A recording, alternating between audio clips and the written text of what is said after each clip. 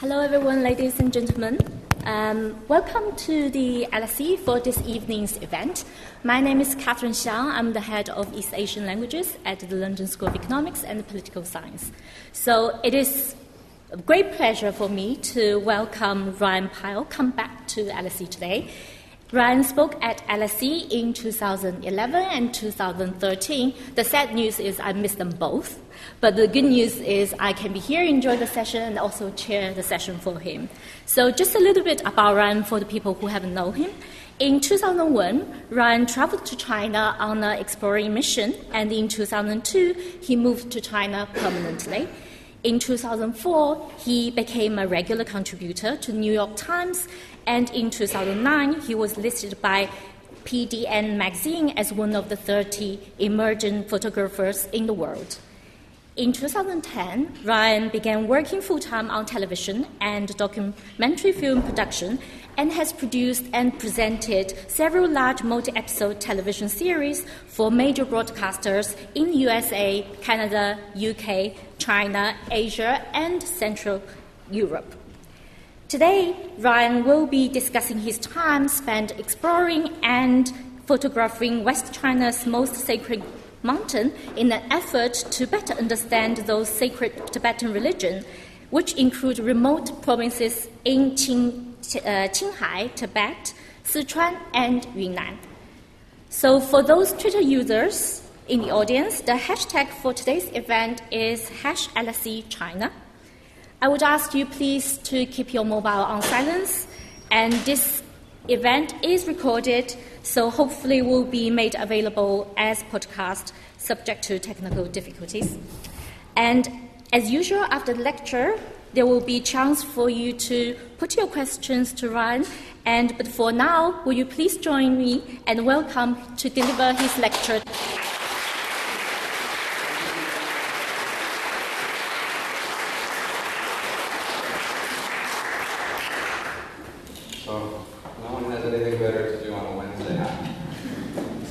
Incredible audience, so thank you very much for all coming out. Can everyone hear me okay? I have a small microphone on my lapel, but so far the technical difficulties are at bay and they'll probably pop up a little bit later. So thank you all for coming out. Tonight I'm going to talk about something that I did that my mother is still really upset about, and I spent 4 months trekking in the mountains of Tibet, and it's called Extreme Treks, and I really went out there as a photographer and also made a television show about it. And what I'll do is I'll walk you through why I did that trip, where exactly I went, what it looked like, obviously because I took a lot of pictures during the journey. And then hopefully we'll have at least 30 minutes for Q&A at the end. So, let's begin. So who am I? I had a great introduction earlier, but I was born and raised in Toronto, Canada, and graduated from the University of Toronto in 2001. And it's really quite funny. In 1999, I really wanted to have my Fridays off of class at the University of Toronto. I really needed that Friday off, and if there's any students in the audience, you know what I mean. And I needed to take a class on Thursday at 2 p.m., and it didn't matter what class it was. And it ended up being Introduction to Chinese History and Politics. And that bloody class changed my life. It was a completely random pick, but I took that class in my second year. I took another class about China in my third year. I took 2 more classes about China in my fourth year, and then when I graduated, I moved to China. And I didn't really know what I wanted to do, but I loved storytelling. And I picked up a camera and started taking pictures, and eventually kind of whittled my way in with the New York Times, and spent about 7 or 8 years working with them on a weekly basis, covering China's incredible rise. Also branched out and worked with people like Time Magazine, Newsweek, and Fortune. I was named one of the 30 emerging photographers in the world, which is really funny because in 2009, that's also when the publishing industry collapsed. So it's like, hey, you've done some nice things, and by the way, there's no more magazines. Which was an incredibly challenging moment for me because I love storytelling, and all of a sudden, my platform for storytelling was gone. You know, if you've seen a Newsweek or a Fortune or a Time, they're about 4 pages thick. Everything is online now, and making a career as a photographer is quite challenging. But I really love storytelling. I wanted to tell bigger and more complex stories.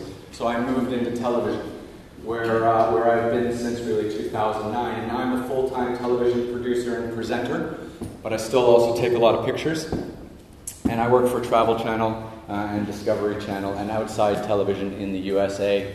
And I make two main series. One is called Tough Ride. Some of you might have seen that on Travel Channel here in the UK, where I ride motorcycles around countries, which is great fun. And then Extreme Treks, of which this is the first series.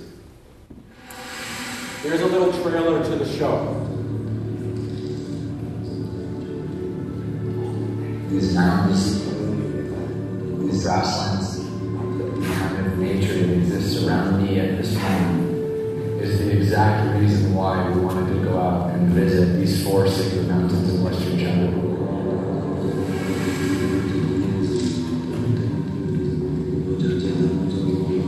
To show up on one of these sacred mountains and not really fully know or understand what we're about to engage in, and then just give yourself to the process. It's so cool.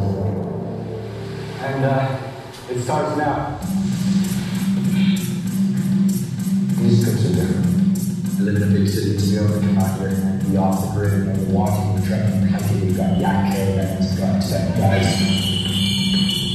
Part of it is spiritual. I want to understand a little bit more about why these mountains are sacred. I want to see that with my own eyes. There's enough to learn more from the pilgrims that we are sharing this trail with. Just see their excitement. And the little guy goes up top. This mountain is all about people who are looking for a rebirth, people who are looking to cleanse their sins.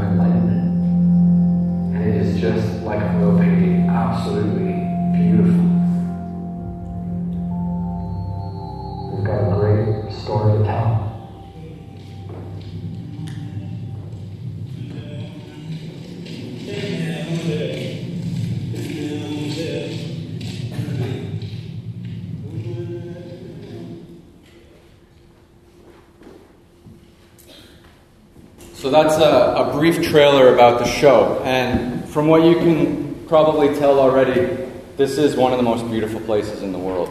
And one of the reasons why I wanted to make the show was because I live in a big city, Shanghai, 25 million people, all screaming and fighting to increase their standard of living, as the rest of everyone in China is trying to do. And I found myself in my early days of living in Shanghai in 2003, 2004, 2005, constantly escaping to the mountains to get out of the city, to avoid the heat, and to just reconnect a little bit with nature, because there's no green space in Shanghai. We're not blessed with some of the parks that we have here in London. So I really enjoyed escaping, and then as I started escaping to the mountains, I started really learning more about what they mean to the local people. And where are these mountains? Well, this is a very unpolitically correct map of Tibet. And In northern Tibet, that's called Amdo province, and in eastern Tibet, that's called Kham, and these are kind of Tibetan provinces. And then there's Tibet proper, which is more in the western region. And Mount Kailash is in the far west, near the border with Nepal. And Karawa-Karpo is another mountain in northern Yunnan on the border with Tibet and Burma. And in Kham, or Sichuan province, that's where Minya Konka is, also known as Gongshan. And then in Amdo province, that's where Amni Mei Chen is, also known as Qinghai province. So one is in the east, one is in the west, one is in the north, and one is kind of in the south. And Tibetan people make these pilgrimages, sometimes every year, sometimes every few years. And when you're visiting a sacred mountain, you would never climb to the top of a sacred mountain. That's completely sacrilegious. The top of the mountain is for the gods. So what the Tibetan people do to show respect is to trek around the mountain, or to make a pilgrimage around the base of the mountain. And of course, the peak of the mountain can be, 7,000 meters above sea level, 25,000 feet. And to trek around it can take you up to 20,000 feet. So it's quite an arduous journey. But through that journey, they kind of cleanse their soul, they cleanse their sins. And that's very much what they believe in. And it's good karma, and that's why they do it. And as I mentioned in the show, I'm pretty okay with my sins. I didn't necessarily go out and spend 4 months trekking in Tibet hoping to cleanse my soul. So if that comes up later, just remember that. So my first visit to Tibet was actually in 2001, and it was my first initiation with the Bon religion, and the Bon religion predates Tibetan Buddhism. So before Buddhism came from India, the Tibetan people believed in Bon religion, and Bon religion had a very close identification with nature. They worshipped the wind, they worshipped the water, they worshipped the soil. These things were what was important to them. And then as Buddhism came from India, the Tibetan Buddhism changed, but also adopted many of the principles in the Bon religion. And that's why Tibetan Buddhists today still explore these sacred mountains. It has nothing to do with Buddhism. It is actually their Bon past. And of course, they believe even today that the natural landscapes in the mountains are indeed holy deities. In 2006, I made my first trekking adventure to Minya Konka in Sichuan province as a photographer, as a still photographer, with the hope of publishing the story in a Western magazine. I think it ended up in Travel and Leisure. But right away I was hooked. These mountains were incredible. And I thought, and it took me a good 7 years to figure out how I could share these mountains with more people, because I had become just in love with trekking with local Tibetan pilgrims around these very beautiful places. So in 2016 we began filming, and I did all the mountains back to back to back to back over a 4-month stretch. And because I really wanted to learn about these amazing places, and I thought like if I did one year and one the next year and one the next year, I would never finish them. So I just did them all in a row. So the first mountain I'm going to talk about today is Minya Konka. It's located in Sichuan province. The journey around on the trail was about 11 days, and it was about 120 kilometers. I did this in July. Now anyone who's ever done any kind of extreme trekking in the Tibetan region would know that July is not the right month to go trekking in the mountains, because it just rains on you all the time. But if you want to do all 4 mountains in 1 year, you're going to end up not being in the best season. So this is kind of the journey on the Minya Konka trail. And you start in a small village near Kanding called Laoyulin, and you head through a remote valley. Obviously, in every single case, none of these mountains are near a road. None of these mountains, the trails or the treks around these mountains, they don't necessarily incorporate villages. You don't have mobile phone access. You have to carry all your own food, your own medical supplies if those are needed. So you're really kind of out there and you're very remote. And later I'll show you some pictures just about how we executed some of that. So we went from in the northern part through Laoyulin, and then all the way down here to the Gonga Monastery at the foot of Minya Konka, which is down here, and then out towards Yulongshi. And our ending place was down here in the south. So that's the start in Lao Yulin. That was the guest house we stayed at.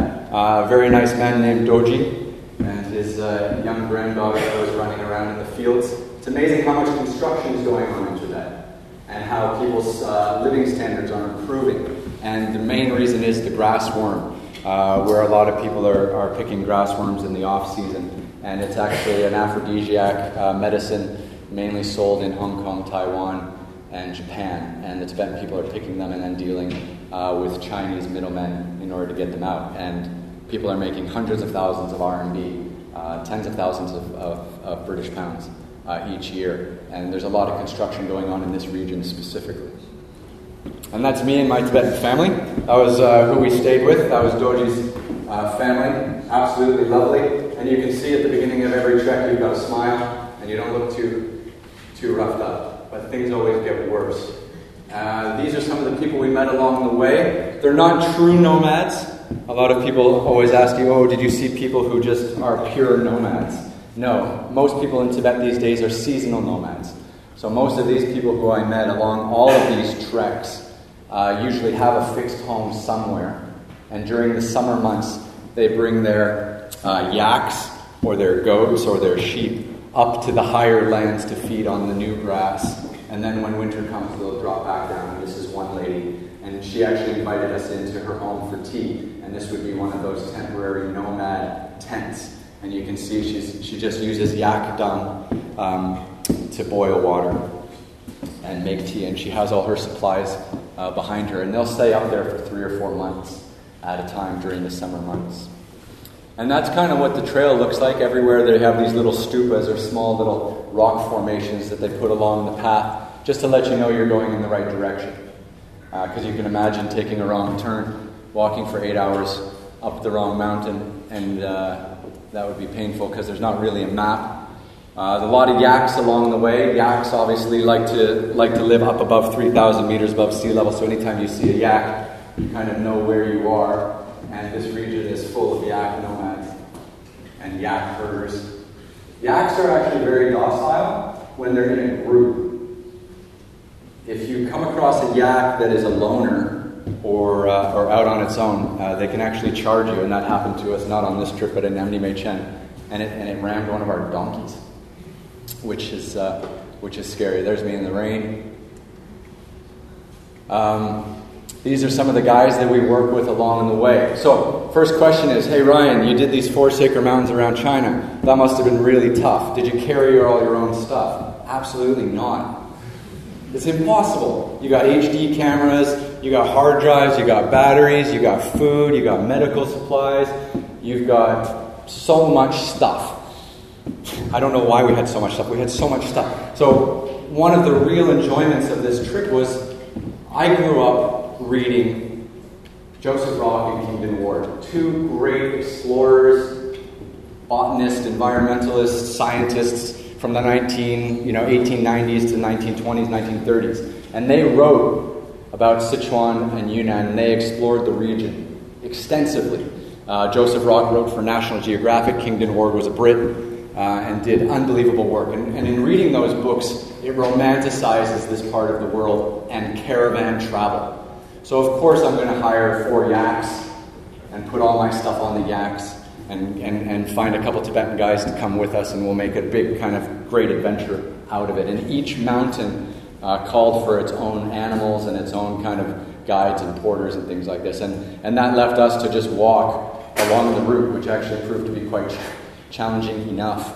But it was great because that's where a lot of the cultural interaction comes from. If I had gone out and done these mountains on my own with my own backpack, I think I would have missed out on quite a bit, and we wouldn't have been able to film it. Again, some of the scenery on the way through. These are my own images that I took along the way. And these are where you get to spend the night. It is beautiful. This is about 4,500 meters above sea level, plenty high, so that you get altitude sickness and you won't be able to sleep at night. And just behind me is the Buchu Pass, which is about 4,900 meters. So you're sleeping here in this beautiful river valley, and you're thinking to yourself, man, I hope I get a good night's sleep because tomorrow I'm going to have to ascend about 900 meters straight up the Buchu Pass, which was quite challenging. But it was great. I don't know if you can see out in the distance, there's a lot of yak, and that's actually uphill a little bit because the river's coming down towards me. And at nighttime, those yak actually came back down to where our tent was, and yak are huge, they're the size of SUVs. And they love sniffing around your tent looking for food and stuff like that. So at 3 o'clock in the morning, you've got yaks bumping into your tent, sniffing around, and you're just praying to God one doesn't, knock your tent over or decide to wrestle with another yak right next to you. And the great thing about some of these routes is that they are established. Tibetan people do these journeys. They follow these same pilgrimage paths. So sometimes you have little bridges, if you can call that a bridge. That lets you know which way to go. Follow the little sticks that cross the freezing cold rivers. Or that would be the trail. And this is also on the way to Minyakonka in Sichuan province. And how peaceful is it? Days and days of just walking on nothing but that. We live in a distracted era, right? Everyone here has a mobile phone. It's probably on silent, but they're just waiting for it to vibrate. Imagine, 12 days without your phone. It was absolutely fantastic. As we moved up the Buchu Pass, we got up to about 4,900 meters. You can see the difference. There's no grass in this picture. Grass is gone. Grass is a thing of the past. You get way up into the alpine reaches, and it kind of looks like the moon. And it's beautiful. And it's really tough, actually, as well. This is where things start to get difficult. And when I say difficult, it's not alpine climbing, right? This isn't climbing Everest. Everest is dangerous. People die all the time. There's earthquakes, avalanches, things fall. You're up sometimes twice as high as this, or at least a third higher than this. But what these journeys do is they're long. They're hundreds of kilometers long, maybe 100 kilometers, maybe 200 kilometers. And they test you in different ways because you're constantly going from 4,000 meters to 5,000 meters, and then back down to 4,000 meters, and then back down to 5,000 meters. And this kind of is where the wear and tear comes into it, and this is where you're supposed to earn your good karma. And actually, Mount Everest is a Tibetan sacred mountain, and which is definitely a no-no for climbing, but people do it anyways because it's the tallest one in the world. Interesting though, Mount Kailash, which I'll flip to next, is a Tibetan holy sacred mountain, and it's never been summited because no one wants to be the first person to break the hearts of the Tibetan people. Another shot from the Buchu Pass at 4,900 meters, incredibly windy, over a barren landscape. Looking down onto the other side, this is the Moshi Valley, and this is the descent. And for anyone who's done any trekking or climbing or anything like that, you'll always know that going down is much harder than going up. And the downhills are absolutely painful on the knees and the hips and all the things as you get older. And I'm getting older, so it's ever more challenging going down into these river valleys. But that's what they look like once you get down. And there's the trail through beautiful low shrubs. And here you can see the path is on the right side, your right side, just overlooking the river. And this water, by the way, you not only bathe in it at night after a long day of trekking, but you drink from it. There's no pollutants. We're well beyond, by this stage in the journey, we're well beyond where any yaks would graze. And this is stuff that you can just scoop right out of the river and drink it, which is a rare thing in China. So that's good news also. And then, as we kind of come out of the high plateau, back into the grasslands, we went through this forest that was kind of enchanting, quite beautiful. And we're moving towards the Gongpa Monastery. And there has been a monastery in this location at the foot of Minyakonka, or Gongshan, which is the huge 7,500 meter peak just behind it, the Tibetan holy mountain. There's been a monastery here for about 350 years. And this picture I actually took in 2006. And when I went back in 2013, they put a tin roof on it. You can't do that. That is just sacrilegious. But anyways,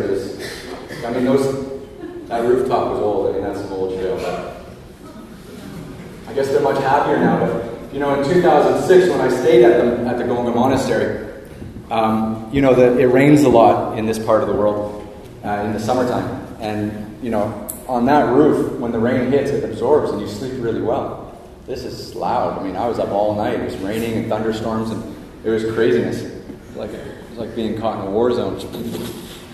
But and this is the inner courtyard. Most Tibetan monasteries are kind of square in many cases, and they have an inner courtyard. So this is one monk who was collecting some water inside the courtyard, and that's what it looked like. The first floor would be a cooking area and a storage area if they had any animals or where they would store their food. The upper deck, the second floor would be their, one would be a praying area in the monastery, and then other would be their personal quarters. And then they have a few rooms for people like me who show up exhausted, dehydrated, where we can spend the night. So we spent 2 nights here at the Gonga Monastery with the monks. And had a chance to kind of chat with them a little bit. So for 6 months a year, the monks at this monastery are totally cut off from civilization because of the snow. So the snow would come into this region and make it impossible. But in the summertime, there's another sister monastery that they exchange monks with. And it's about a 3-day walk away. And they'll rotate every 6 or 8 weeks. Some monks will go down, some monks will come up. But the guys that do the winter are the really hardcore guys, where they're up here for 6 months by themselves. And this is what they're doing all the time. They're just reading, studying, chanting, memorizing. And this is really what they've signed up for. Here again, this is one of the main prayer halls where the monks will do some quite aggressive chanting and praying. And here you can see he uses the only window in the room behind him to illuminate the prayers. And in his right hand he has this stick, and he bangs it on a small drum that's just out of view. And he'll chant there for kind of 2 or 3 hours at a time. And it's also a great way to keep the body warm. You can see that at the beginning of it he's quite cold, and he's wrapped in his bigger jacket. And then as he chants and begins to warm up, he sheds layers, and by the end of it he's completely sweating. It's amazing how much of a physical experience this is. And of course, as I got to stay with them, I got to photograph them a little more. And then finally, Minya Konka showed herself. So I had been here in 2006, and I didn't see the mountain. It was covered in clouds, which is what it is almost all summer, every summer. So we had arrived in July at the monastery, and of course the monks would say, "Why would you guys come in July? You're never going to see Minya Konka. You're never going to see the mountain." And of course you can't call beforehand and be like, "How's the weather?" Right? You just walk like 6 days, and then you end up at the monastery. You're like, "Have you guys seen the mountain recently? Never? Okay." But then we woke up at 5 a.m. and we had a chance to actually see the mountain. And apparently doing prayers, the prayers in front of Minya Konka, when you can actually see Minya Konka, is worth like 100 years of doing prayers in your home. So a lot of people would make the pilgrimage just so they can actually see that in the early morning. And of course that's another view of it, looking through some of the prayer flags that are available on the site near the monastery. And then once you visit the monastery, you have to get out, you have to get back to civilization. And this is the journey up the Yulong Shi Pass. And you can see here it's quite early in the morning. The clouds always start low. And as the sun warms up the earth, the clouds rise up. And then we had started so early in the morning, almost in the dark, that we managed to get to quite a high altitude before the clouds had moved up. And it was just like walking on a sea of white clouds. And you can see all the white peaks, snow-capped peaks around us. And then it turned into a hailstorm, which was not happy at 4,000... What's the Yulong Shi Pass? 4,300 meters above sea level. It got cold in a hurry. And then it became sunny again within about 5 minutes, and I snapped that picture right at the top of the high pass.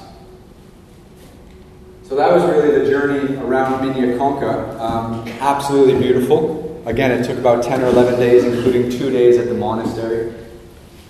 Chance to photograph, chance to connect with monks, chance to explore this great sacred mountain. And any Tibetan person who lives in Sichuan or in Kham region would make the Minyakonka trek at some stage in their lives. It's one of the things to do. Everyone really must do their local sacred mountain, do the pilgrimage, do the Kora around their local sacred mountain. And then, of course, if you have the money or you have the time, you start to branch out and do other ones.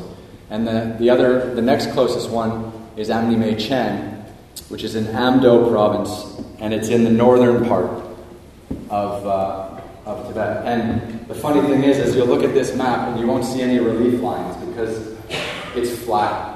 This is the Qinghai grasslands.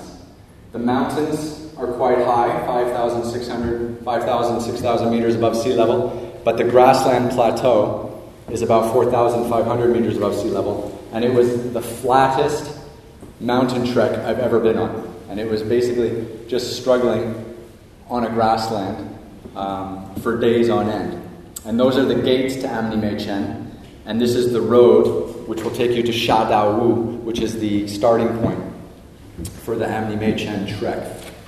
And Sha Dao Wu is 3,700 meters above sea level. And you can see how moody the sky is on this particular day.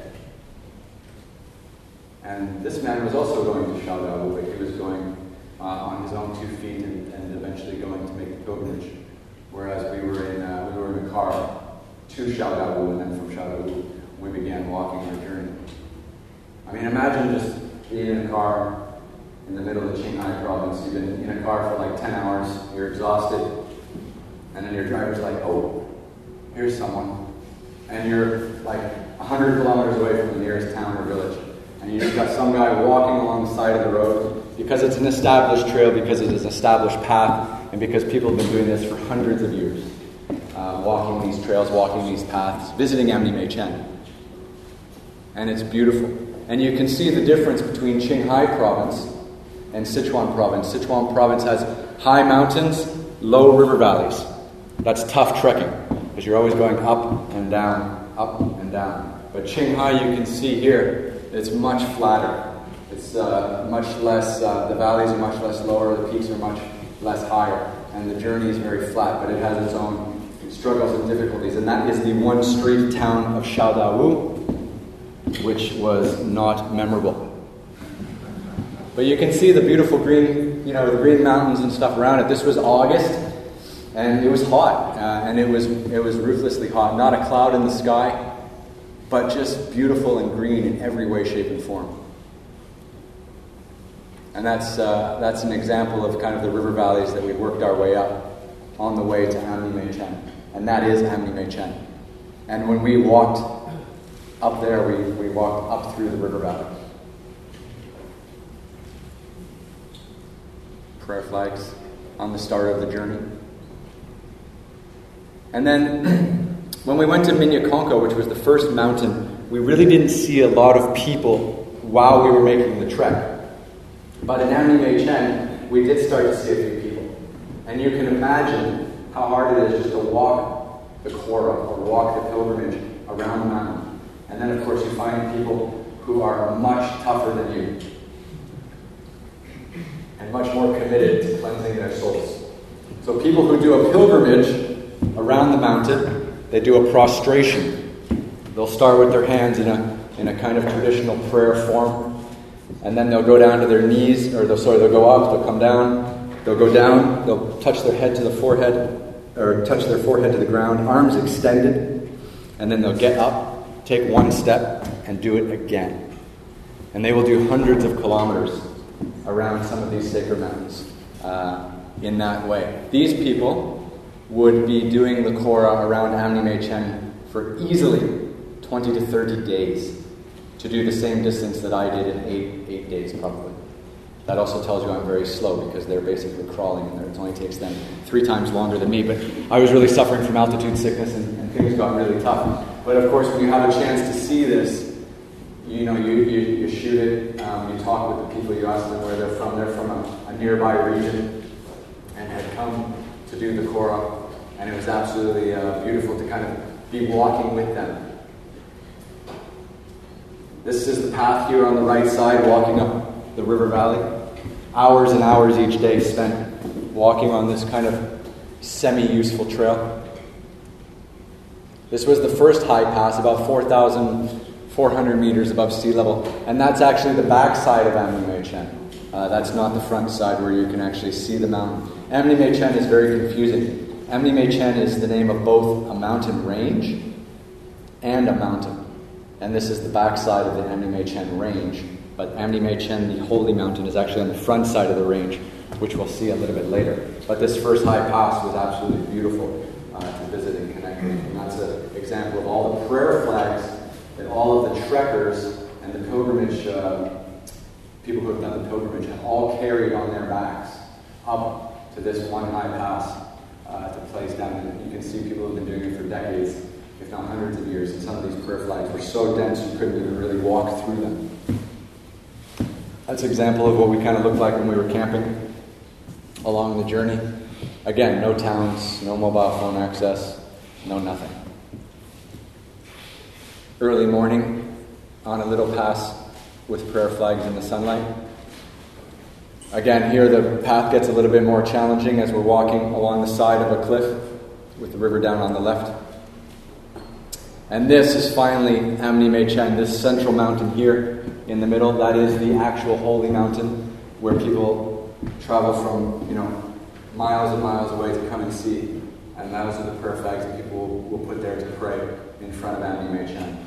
And you can see how kind of flat the mountains are.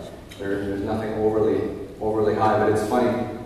When Joseph Rock first visited Amni-Mei-Chen, he thought it was the highest mountain in the world. But he was a bit off there. He also thought Minyakonka was the highest mountain in the world when he first visited. He basically thought every mountain in the world was the highest mountain. I found the tallest mountain in the world. That was the way things were in the 20s. But then once they had a better look at it, they figured it wasn't. And of course, as prayer offerings at the place where you pray in front of Amni-Mei-Chen, you have these beautiful mani stones where people will carve out prayers and leave them. And you can imagine how heavy some of these would have been to carry, tens of kilometers from Shaodao and leave them here in front of Amni-Mei-Chen as a prayer offering. And the artistry and the language, it's absolutely stunning. And I don't read Tibetan. Someone asked me that a few months ago when I was chatting about this as well. Don't read Tibetan, can't speak Tibetan. And I'll tell you a little bit more about how I got around with that. There's a shot of me dying. And again, you can see just how kind of flat the landscape is, but entirely above 4,500 meters. And not a lot of clouds in the sky, so you get a lot of sun damage. So you get altitude sickness from two main things. One is direct sunlight, which will melt your brain, and the other is dehydration. So altitude sickness, is really dangerous. People die. It's not a joke, but if you're dehydrated or you're taking a lot of direct sun, that stuff will actually happen a lot faster. And here in Amni-Mei-Chen, you get both of those in a bad way. I even had little gloves on my hands because my hands were exposed and they were just getting cooked from the sunlight. Obviously, the sun is much more intense the higher altitude you are. Oh, there's a shot walking across the front face of Amni-Mei-Chen, the holy mountain. And that's my team that we worked with in Amni-Mei-Chen. And we had 4 yaks and 2 donkeys. And they were great. They kept us safe. They kept us out of trouble. And you can see all the bags and stuff on them. Bags of rice, bags of bread, and then all of our camera equipment and all of our gear along with it. And without these guys, we would never have kind of made it on this journey. And there they are there. So the Tibetan team. Now, one of the guys obviously spoke English and Chinese and Tibetan. And he was kind of the liaison to help us get around each of these mountains. And he was really wonderful. So, not a part of the world you want to go out and just walk around in by yourself. Definitely, it's always good to have local help. And Amni-Mei-Chen was a beautiful mountain that led to a lot of really lovely photography as well. So now to Mount Kailash. Mount Kailash is the mountain, the holy mountain of all holy mountains. It is a holy mountain for Bon people who still believe in Bon. It is a holy mountain for Tibetan Buddhists. And it is a holy mountain for the Jainism people, mainly from India, and the Hindu people, Four religions all consider Mount Kailash to be a holy mountain. And it was actually the busiest mountain of all the mountains we visited. There are the most pilgrims that make this trip. Now, you look at the distance, 53 kilometers. Local Tibetan people will do it in one day. No joke. I mean, if they held the Olympics at 5,000 meters above sea level, Tibetan people would win every discipline. No joke. I mean, it's amazing. They will wake up at 3 o'clock in the morning, and they will start walking, and they will finish by dinner. 53 kilometers. And they have their prayer wheels, which are small cylindrical wheels that have a prayer inside, and they spin as you rotate them. And the Bon people will go counterclockwise, and the Tibetan Buddhists will go clockwise. And they just walk. And they're just totally in their own zone. 53 kilometers in one day. Completely unbelievable. Made me feel very unfit. We started down in Dar Chin. And for all of these mountains, we went the Tibetan Buddhist way, which was clockwise. And the Bon people will actually do the journey counterclockwise. And the Hindu people will also do it clockwise. So, as you're doing the journey, if you're seeing someone coming at you like this, you can stop them and ask them if they're Bon, and every time they'll say yes, which was something that did get a little tiring after a while. But for the first few people I ran into, it was absolutely fantastic, because I was trying to figure out where they were from. Because not all people who live in Tibet are Buddhists. A lot of people have still held on to their Bon religion, and this is one of the great places in Tibet where you can find them. So we started in Dar Chin, went past the monastery, and right past the front face of Mount Kailash, and I'll show you some images from there. And then we went up the Dromla Pass, which was 5,600 meters above sea level, which was the highest pass of any of the sacred mountains. And then came back down around the backside, and then back to Dar Chin. And you'd think that September might be okay. But obviously, the weather can play any role it wants. But we started in Lhasa, which is the gateway to Mount Kailash, which is in western Tibet. And from Lhasa, we flew all the way to where Mount Kailash is in Ali, which was a 2-hour flight. And of course, in Lhasa, we have the Potala Palace. We have people getting married everywhere. Can't go wrong with wedding pictures. I love his shoes. So they're actually right in front of the Potala Palace. I don't know if you can tell that. It's like the #1 wedding photo place location in all of Lhasa, right in front of the Potala. And then here at the Jokang Monastery, which is very much the beating heart of Tibet, the most important religious monastery for Tibetan Buddhists. And you can see all the people prostrating and doing their prayers in the early morning. This is right in the heart of Old Lhasa. Early in the morning in Lhasa. Man making a small pilgrimage on a trek just outside of Lhasa. And then, of course, you get on an airplane, and it's a 2-hour flight to Ali on Tibet Airways. And we were already feeling, quite tough at this point. We're like, yeah, we can fly from Lhasa, which is 3,000 meters above sea level, to Ali, which is 4,500 meters above sea level. And we shouldn't get altitude sickness because we've already done 2 of these sacred mountains, and we're quite tough. But obviously, when you hit the ground, you have another thing coming. That's actually Kailash. Right there. You can see how it stands up from all of the mountains around it. And if you really look at a map, you'll notice, and this is why Kailash is a holy mountain, that the Brahmaputra, the Ganges, the Karnali, and the one that goes into Pakistan, which I should know, the Indus, all originate from Mount Kailash. Without Mount Kailash and its glaciers, the 1.5 billion people that live in South Asia would not have water. Imagine that. And that is why Mount Kailash is the holiest mountain in all of Asia. That is why people travel from all over South Asia to visit it. And it was amazing to be walking around the mountain and exploring it. But before I got to Mount Kailash, I visited Lake Manasarovar, which is one of the highest lakes in the region. And it's actually one of the highest lakes in the world, 4,600 meters above sea level. I think there's a higher lake in Bolivia, but equally beautiful. And here is a nice mountain monastery built into the cliff, looking over Lake Manasarovar. Anyone been to Lake Manasarovar?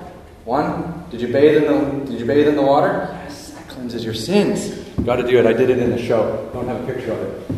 Really cold. I mean, that's obvious, right? Here's another shot of the lake, looking at it from a different angle. Really, really cool. And here are some people herding yaks out in front of Mount Kailash. That is Mount Kailash, right there. And you can see it from kind of all angles. It looks like no other mountain really in the world. It's almost like a pyramid in its shape and form. It has a flat top on it. Absolutely stunning. There's a closer look at it from another vantage point I took. Small reflection. This is all before we began our trek, as we waited to acclimatize. Because once you start the journey around Mount Kailash, actually Mount Kailash is really dangerous.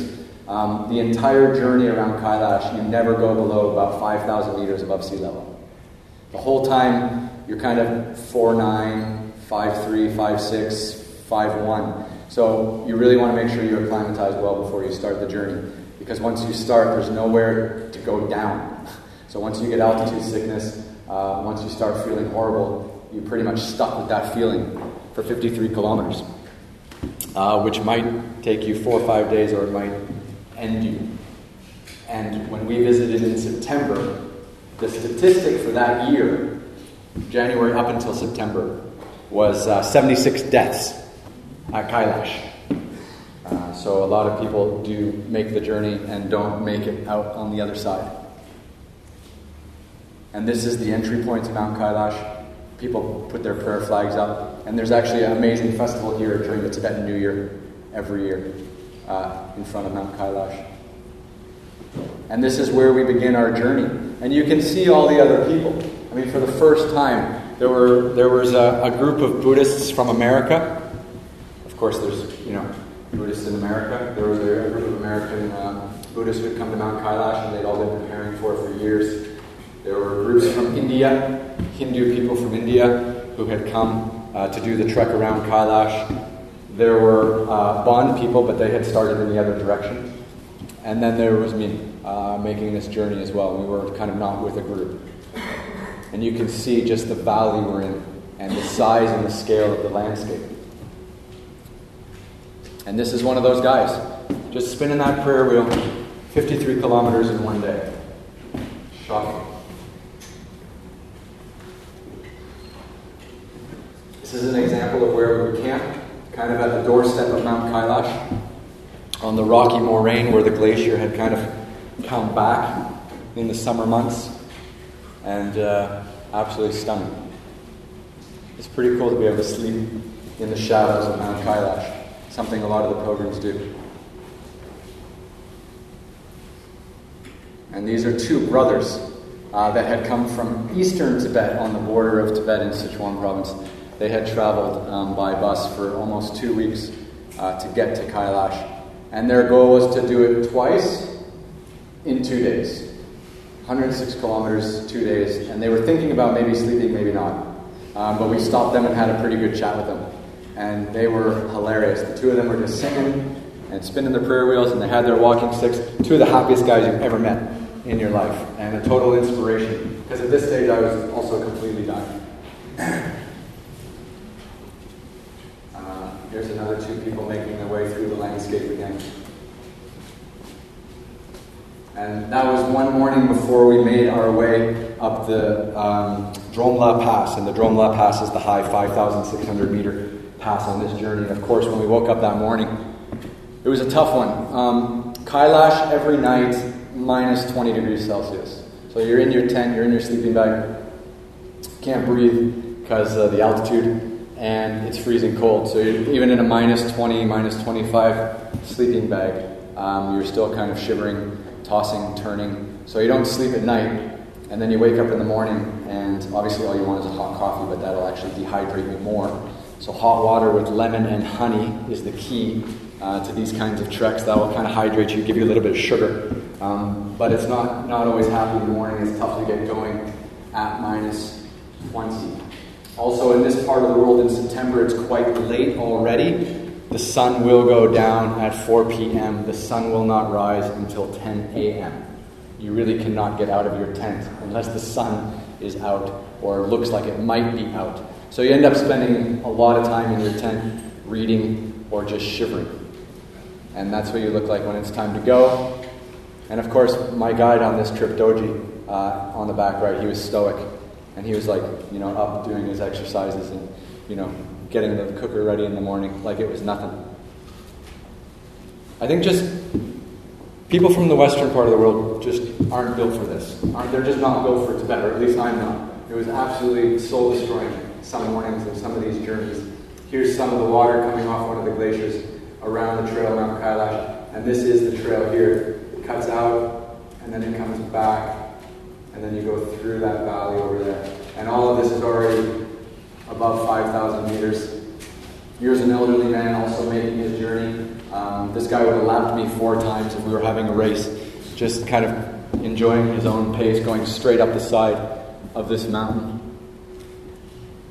And then, of course, it snows on you because on the high pass day, the weather never cooperates. And at 5,600 meters above sea level, we all got caught in the same snowstorm. And I think the only saving grace for me is that I had decent clothing and decent equipment.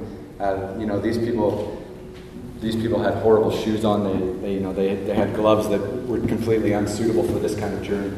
But still, they powered on because this is their big journey around Kailash. And this is really how people die, either through altitude sickness or because they freeze to death. And a lot of people making this journey, what they'll do is they'll stop on the side of the trail and kind of huddle up together and sit to try to warm each other. And then they'll fall asleep and then freeze to death. And it's in situations like this, at these altitudes, where some of that will happen. And then, of course, you come across these amazing little glacial ponds straight out of the ice glaciers surrounding you. I did meet a couple Russians. I don't know why. There's a lot of Russians in Tibet these days. After I finished my trek, I met a couple Russians. They were drinking a lot of Jameson at 5,000 meters above sea level. It's also a bad idea. No alcohol or cigarettes at high altitude. That'll dehydrate you even faster, but the Russians didn't care. They were doing both. They were quite excited. They finished Mount Kailash, and they started making fun of me because I didn't go swimming in the 5,600 meter glacial pond next to the high pass, which they have pictures of them doing, obviously. So if you're going to do Kailash, make sure you swim in that so that you can tell a Russian person you've done it. And that's a picture of me in the snowstorm up at the top of the Dromla Pass as well, enjoying the journey. Just after we came down from the Dromla Pass, that was where we camped again, the snow coming through, and we were back in a place where we could see some nomads, back in a place where there were people around us again. Finally, you can see the Yaka on the other side of the river. And then, of course, Kailash. If there's one kind of term that you had to personify Mount Kailash, it would just be alive. We were meeting people at every stage in our journey, and here, towards the end of our journey, we came across 2 sisters making a pilgrimage, and of course they're prostrating around Mount Kailash. And here they are again, the same sisters, making their journey, and they've got a plastic sheet, like a tablecloth, wrapped around their waist, so when they come down on the ground, they stay dry and a little warm and a little bit cleaner. And you can see how sunburned their faces are at this altitude. I mean, this is just some unbelievably challenging adventure that they're on, and all because of their faith, which is quite inspiring. And then, of course, you see some guy carrying a child. And he's just bringing his kid along. His 1-year-old kid, or 2-year-old kid, along on this incredibly dangerous, incredibly excruciating journey around Mount Kailash. And he was saying all these things like, when he gets a little older, he'll be able to tell all his friends that he's already done Mount Kailash. Which seems totally reasonable. Totally reasonable. This is the path on the way out. And the last mountain, because we want to save some time here for Q&A, was Karwa Karpo, which is located on the border of Yunnan and Tibetan province, right near Burma. And this was the longest of all the journeys, 220 kilometers, which we covered in about 14 days. And And Karwa Karpo is horrible. 7 high passes. 7 high passes, all above 4,500 meters. So it looks like a heart monitor. You go up 1,500 meters, you come down 1,500 meters. You go up 1,500 meters, you come down 1,500 meters. And it's absolutely ruthless. But the mountain itself is absolutely stunning. So we had a wonderful chance to start down here on the bottom in Yongsta village, and then we worked our way again clockwise. And actually the border between Yunnan and Tibet is almost right here in Tibetan province. And this is the Nujang River here, and this is the Mekong River here. So we trekked from the Mekong River to the Nujang or the Salaween River, and then back to the Mekong. And of course, when you go down to a river, you go down, and then when you go up over high pass, you go up. So the mountains in this part of the world were incredibly challenging. But that's Minyakonkan, that's Karwa Karpa in Yunnan. This is the part of the world where it's termed Shangri-La, and it's because of scenes like this, which are absolutely stunning. It's never been climbed. And these are the lovely women in Yongsta village where we began our journey. And then this is how we begin the journey at a lower altitude. This was about 3,000 meters above sea level. You can see there's a lot of trees and forested areas. And actually we walked through a lot of forests, and this man was actually making the pilgrimage on his own, carrying all of his own supplies. And he thought we were quite silly for having all of our donkeys and stuff like that, and he decided to join us and walk with us for a while. And that is the last tea house on the first day. That was the last bit of comfort we had, where we could go in and buy some water and have a little sugar. And that's Doji on your right, who was my guide for this part of the journey. And this was a small nomad tent of a herder. He cooked us some warm tea. And his buddy was also up there herding with the yaks. As I travel through these regions, I hope it's easy for you to see what is so attractive. Yes, the physical experience of doing these journeys is great, and also the photography. I mean, the people, the faces, the lives that you come into contact with. They made so much fun of this guy because he has hair like a foreigner. And they always called him, hey, he's he had the Waigroren Tofa, like the foreign hair, right? Everyone speaks Chinese here. And they always made fun of him because at some stage in his lineage, there was some intermingling going on between someone who was not Tibetan. And he has this great mane of hair. So he was always getting razzed by the other herders. Mainly by him, actually. So. And he's there just puffing away on his tobacco.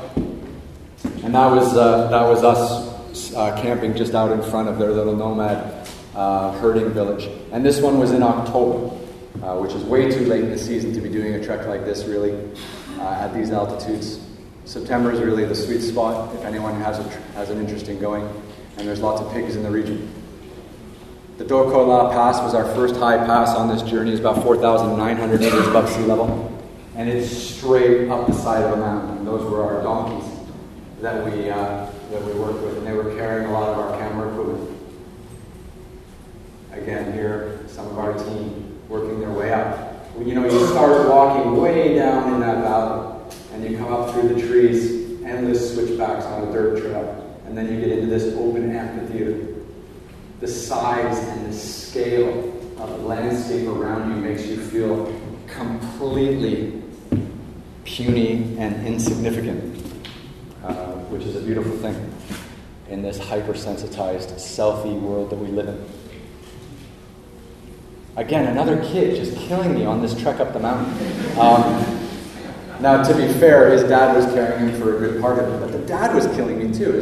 These Tibetan people are just off the charts tough, and not at all cold at this altitude. You can see this guy's wearing a sweater. I had the gloves and the jacket and the hat and the scarf and the boots and the whole thing, and I was just freezing cold, and he's just smiling and having a great time. It's very challenging. Yeah.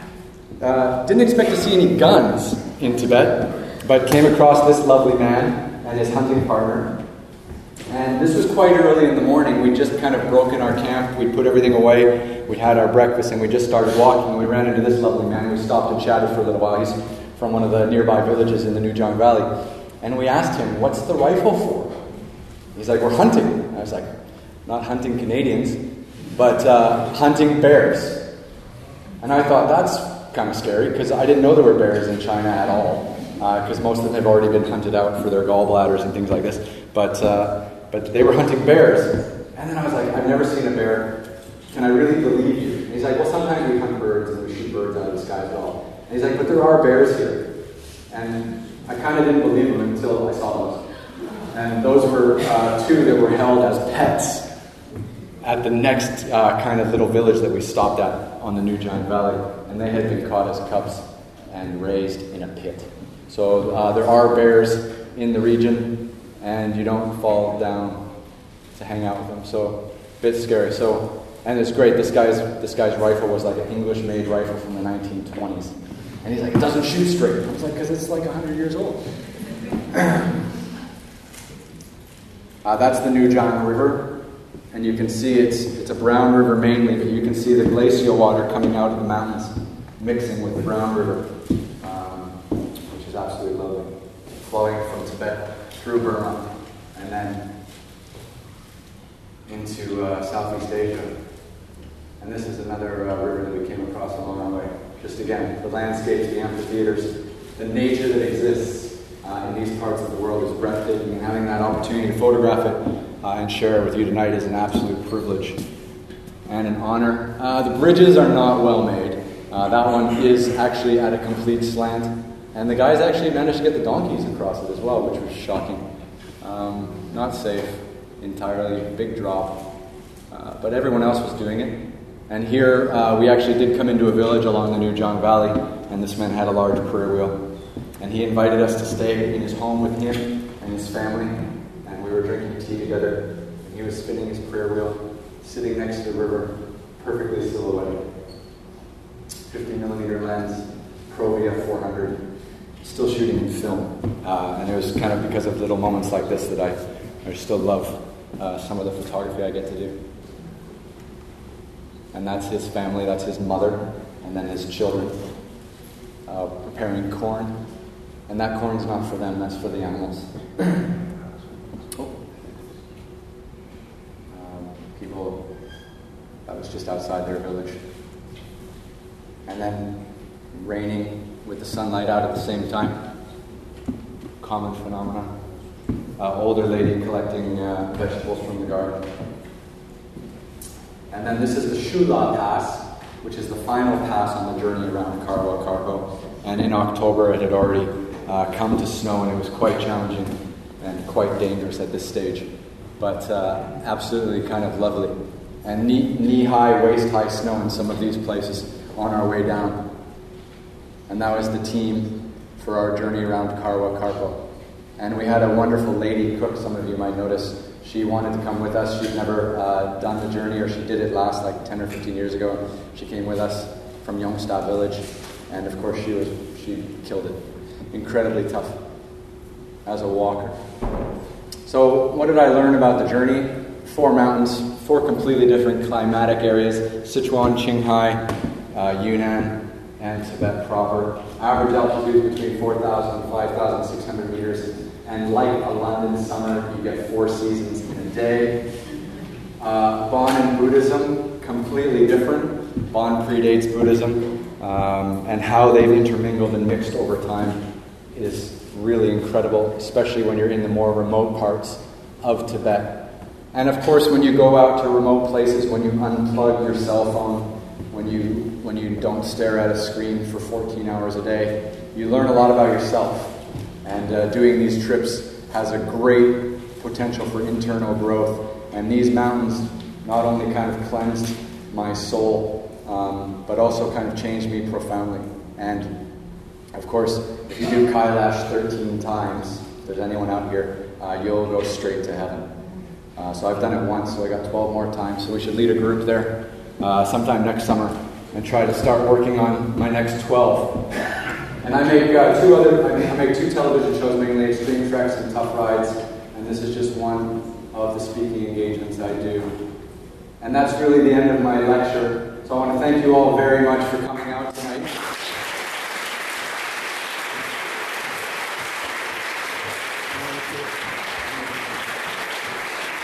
Thank you very much for your talk. So now we have the opportunity to open to the floor for questions from the audience. So if you could tell us your name and the affiliation, that would be great. And we will start from the ground, and then I will move upstairs as well. Please wait for the steward to come to you with the microphone as well. Any questions, please?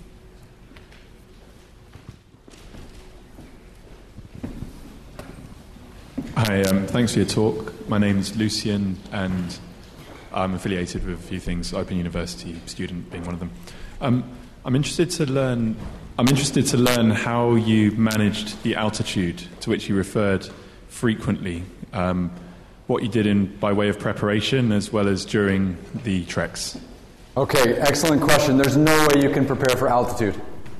Every single trek I went on, I had altitude sickness, and there's no way to prepare for it. And altitude sickness medicine is horrible because it doesn't fix altitude sickness, it masks the symptoms.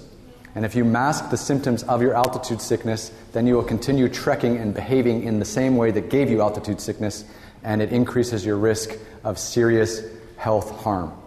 So my suggestion is for any kind of journey like this is do not take altitude sickness pills. Understand your body. When you need to stop, you stop. When you need to rest, you rest.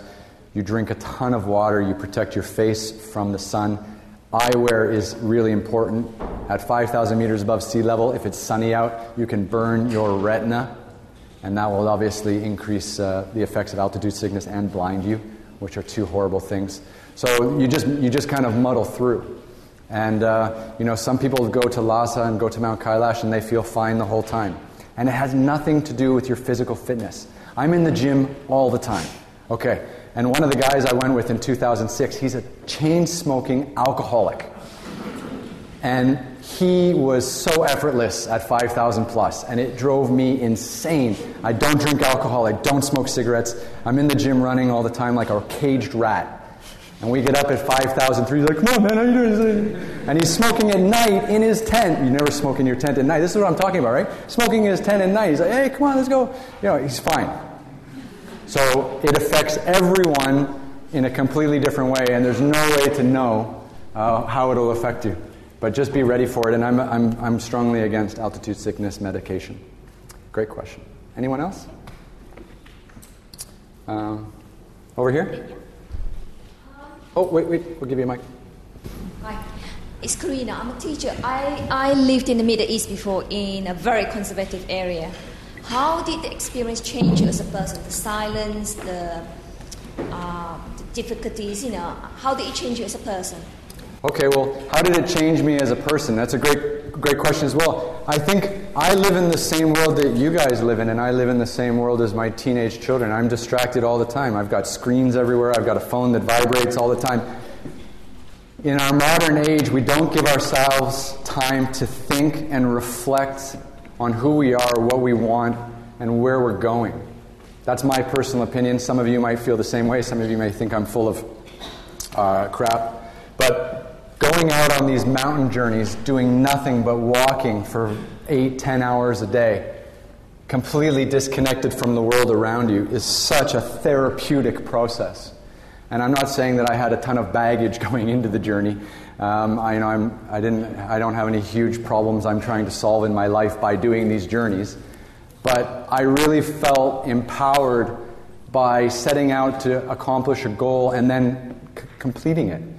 And having that time to just think and be alone with your own thoughts is a sense or a way of meditation. It's exactly the same. Now, I tried meditating once in India on one of the shows I did, and I couldn't sit still for more than 20 minutes. I was just freaking out. I was shaking, and it was a horrible experience. But this I can do. Walking 8 or 10 hours a day, just being alone with your thoughts. And as someone who's creative, I find it such a beautiful process because your mind is just full of ideas because you're not distracted. And I had ideas for other shows, I had ideas for other photography, I had, ideas of things I wanted to do with my kids. All these things were kind of pouring out of me, all these creative, green shoots, and it was a really beautiful experience. And the reason why I wanted to make the show and the reason why I wanted to go out and do this is because I really wanted to share kind of the beauty of these regions with people all around the world, but then to also show people, and we get into this more in the show than I did tonight, is we really get into how that changes and how it affects me, and how it really, I believe, kind of improves me as a human being. And if people can learn from that or take a little piece of that home with them after watching the show or coming out listening to me tonight, then I've shared something that I am passionate about. So, thank you. Thanks. I think that was, the lady in red. Thank you. I just wanted to ask you a technical question about how often the people who prostrated themselves, yes, how often, how many meters between one prostration and the next? Okay, so the really hardcore people will just take one step, prostrate, come up, and then take one more step. And then you'll find some cheaters out there. I don't know how anyone can cheat this, but they'll prostrate, and then they'll 1, 2, 3, and then they'll go down. So from my experience, it's mainly, it's ruthlessly difficult in any way, shape, or form.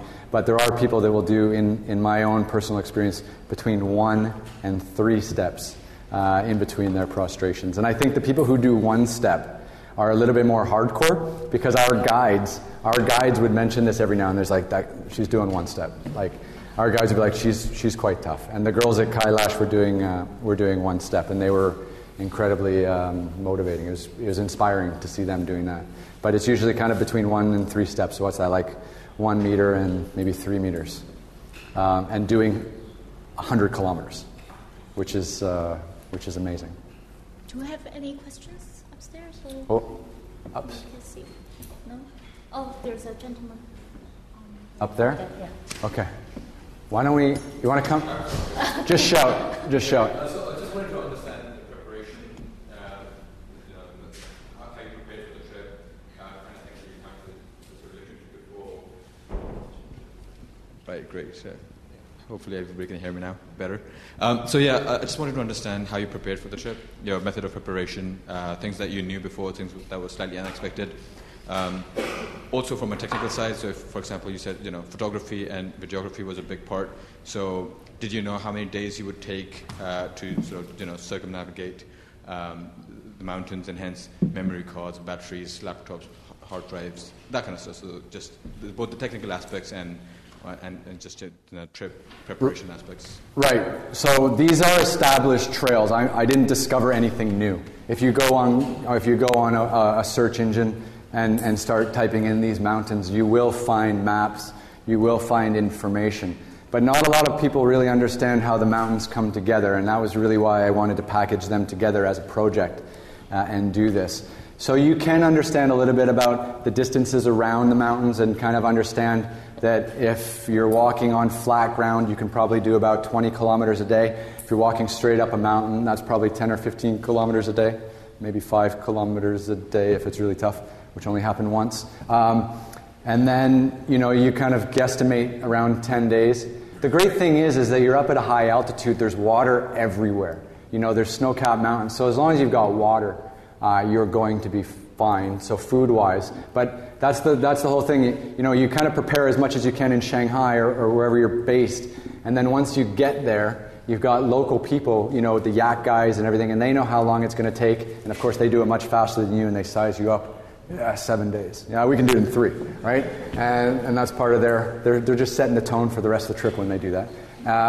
And then for photography, you just bring a truckload of film. So I was carrying hundreds of rolls of film, and I was using film because film cameras, the batteries last forever, and the quality, in my mind, is still very high.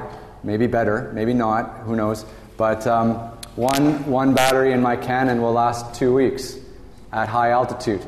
in freezing cold weather, whereas digital cameras, in the past, I've had the screens break at minus 25, and the batteries won't even last a day in that kind of weather. So I still use film cameras, relied a lot on the local guides for food and distances, and brought a satellite phone so I could talk to my kids every now and then. So that was also really good one. But at the end of the day, you can't really prepare that much, and you should never let that stop you from doing something, awesome or difficult, because you can over-prepare and you can talk yourself out of things by thinking you're not prepared, when at the end of the day you just kind of got to go out and do it. And as long as you have local help, you should be pretty okay.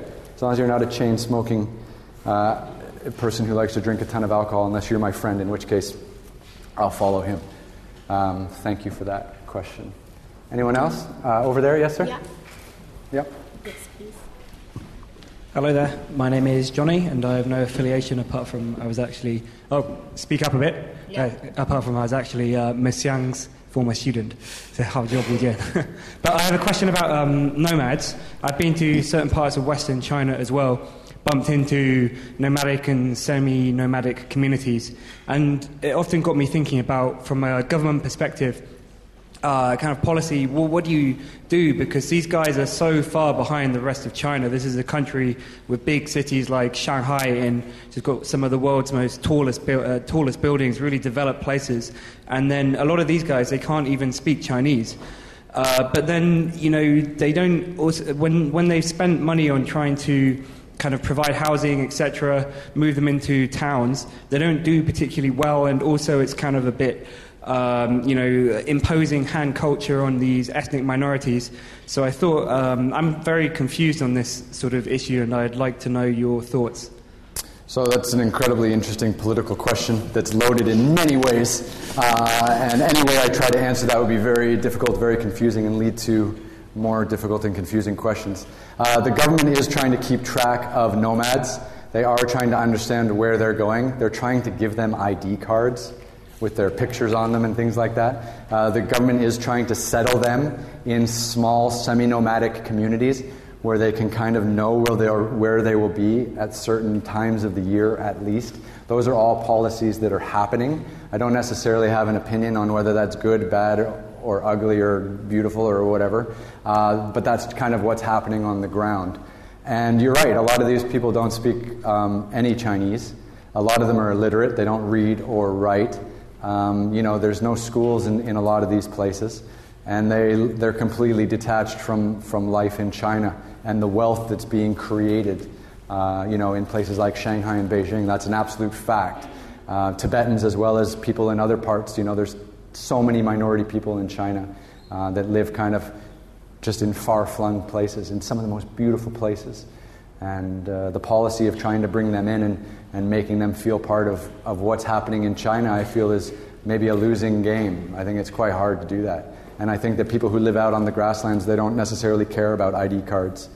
They just kind of want to continue herding their yak and raising their children and to be left alone, really, the same way they have been for centuries. But then there are people who kind of like being connected, and they like their mobile phones, and they have their bling.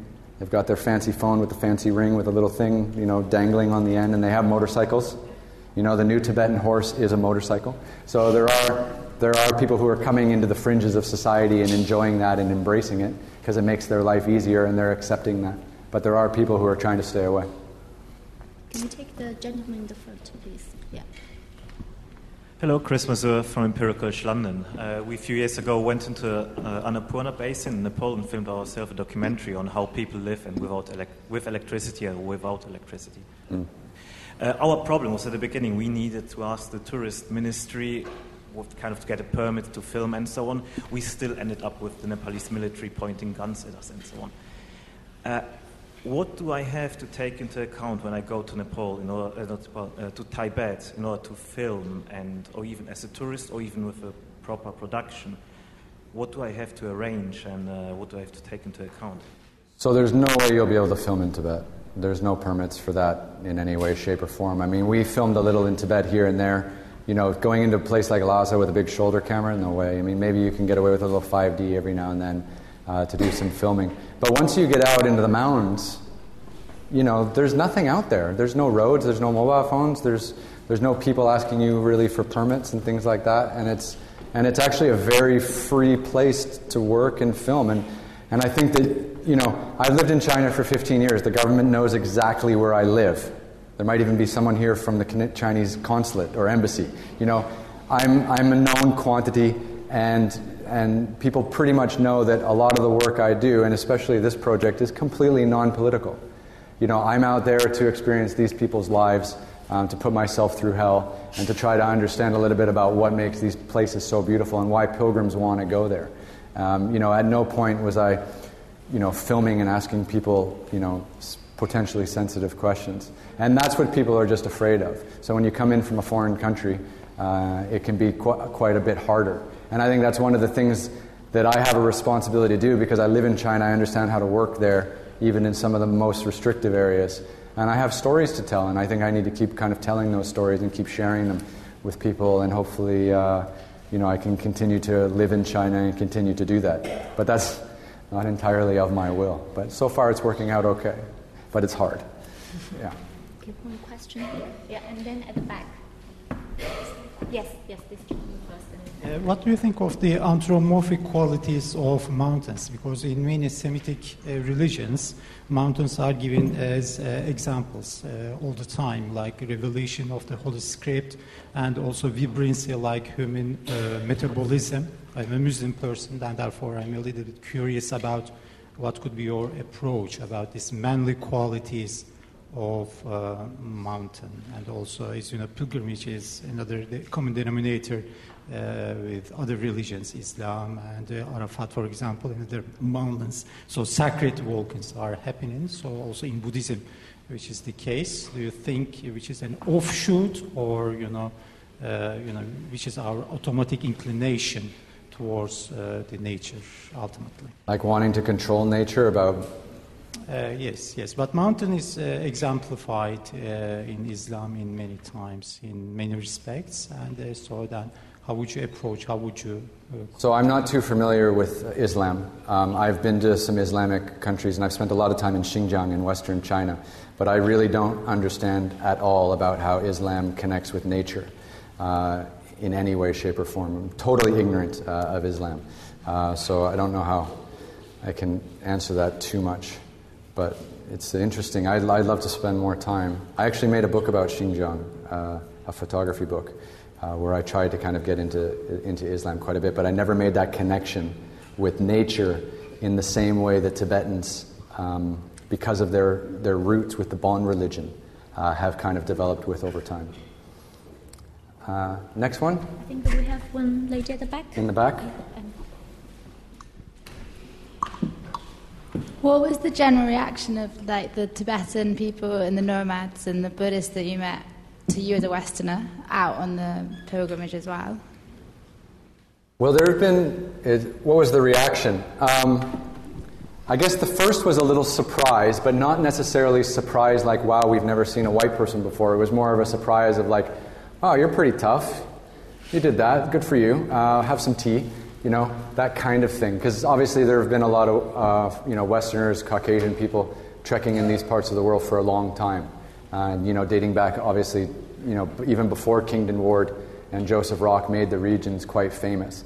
So people do end up in these places. And in this part of the world, you never necessarily have that moment where you meet someone and they've never seen a white person before. That's not this part of the world. But the reaction was one of respect, because, you don't do the holy mountain, you don't do the sacred mountain treks unless you are quite, one is tough, but the other is interested. And I think that they would respect your effort to learn more about why those mountains are sacred. And that was really the connection that we had with a lot of people who we met along the way. It's like, oh, great, you're doing the trek around Kailash. We need to get more foreigners doing the trek around Kailash so they can see how beautiful our mountains are, and, make sure you film it really well so you can share it with lots of people back home. And, because really for them, the more the merrier, because they're so proud of their part of the world, and because it is so beautiful. And they definitely want to share that with as many people as possible. So I got really great responses from everyone that I had a chance to meet along the way. sorry to give you. Let's take this gentleman first, then we're going to move that way. So this gentleman. On one of your slides, I saw. Scream right into it. One of your slides, I saw it said adventure on motorbikes, kind of a thing. Can you tell me more about that? Adventure on motorbikes. Yes, I make a television show called Tough Rides. It's on Sky, and it's on Travel Channel. And I've made 3 of them. One is Tough Rides China, where I rode a motorcycle 19,000 kilometers around China.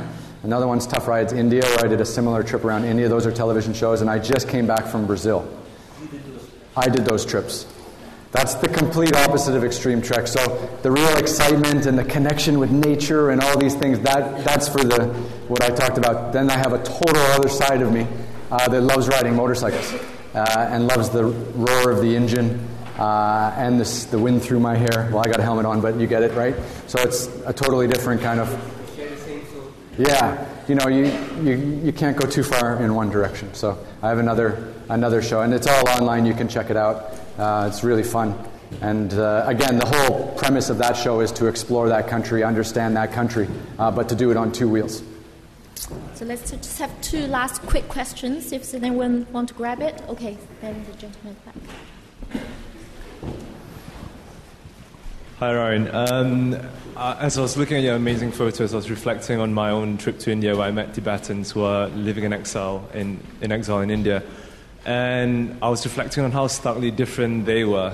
The Tibetans that you took in your photos, I mean, they look so positive and so happy. And the Tibetans in India, a lot of them I meet are, very upset with their situation. I was just wondering if any of the Tibetans you met along the way has mentioned about how they feel about how, their spiritual leader had been in exile and why they're so positive about it, and also your own reflections on it, I guess. Okay, so I didn't actually meet any Tibetan people who were doing the sacred mountains who lived outside of Tibet. So all of the people I came into contact with lived in the physical borders of China. So they hadn't crossed borders, at least the Tibetan people. I met some Indian people who traveled from Nepal to Lhasa and then to Kailash, but they were Indian Hindu pilgrims. So I didn't necessarily meet any Tibetan people who live in exile in India. And actually, I've spent a lot of time in India riding a motorcycle, and I actually never connected with any Tibetan people in exile, so I can't comment on their happiness. But when I was doing the trips around the sacred mountains, all the people we met were really happy because they're doing the sacred mountain. It's Christmas, right? They work hard in the field all summer. They work hard with their animals and farming all summer, so that in the fall they can go out and do these sacred mountains. And it's a bit of a manly thing to do. It's a thing of pride. I've done Kailash 7 times. He's only done it 3 times. These are the conversations you have at night. They're drinking Baijiu or whatever, and I'm just drinking hot water with lemon and honey because I'm dehydrated. Baijiu is like rice, alcohol, really nasty stuff in China. 55-60% proof. Burn the roof right off your mouth. Tibetan guys will drink that all night at 5,000 plus meters and be fine the next day. And so they all seem kind of happy and cheerful. Also, my guys were drinking heavily because I was paying them. So once you get a paying job, the first thing you do is you grab your donkey, put the white guy's bags on it, and then go out and buy a couple bottles to bring on the journey. So there was a very celebratory mood at every mountain I went to, not only within my own team, but the people we met along the way. Okay, anyone got one final quick question? Anyone? Okay, the lady there. Quick, please. Hi, what's season 2 going to be? Oh, it's a really good question. That's one of the reasons I'm in London. So it won't be mountains. It'll be something else. But I really love this idea of exploring extreme landscapes on foot. And I really love the idea of being immersed with beautiful places, both as a photographer and as a television producer and presenter. So maybe it'll be something in the U.S. in a remote place. Maybe it'll be something in China again. So we're trying to figure that out, and hopefully I can start it early next year. So follow me on Twitter or Facebook or whatever, one of those social media things, Ryan Pyle, at Ryan Pyle. It's all at Ryan Pyle. And I'll obviously keep everyone updated about that. Thank you very much. Thank you, LSE, for tonight. Thank you.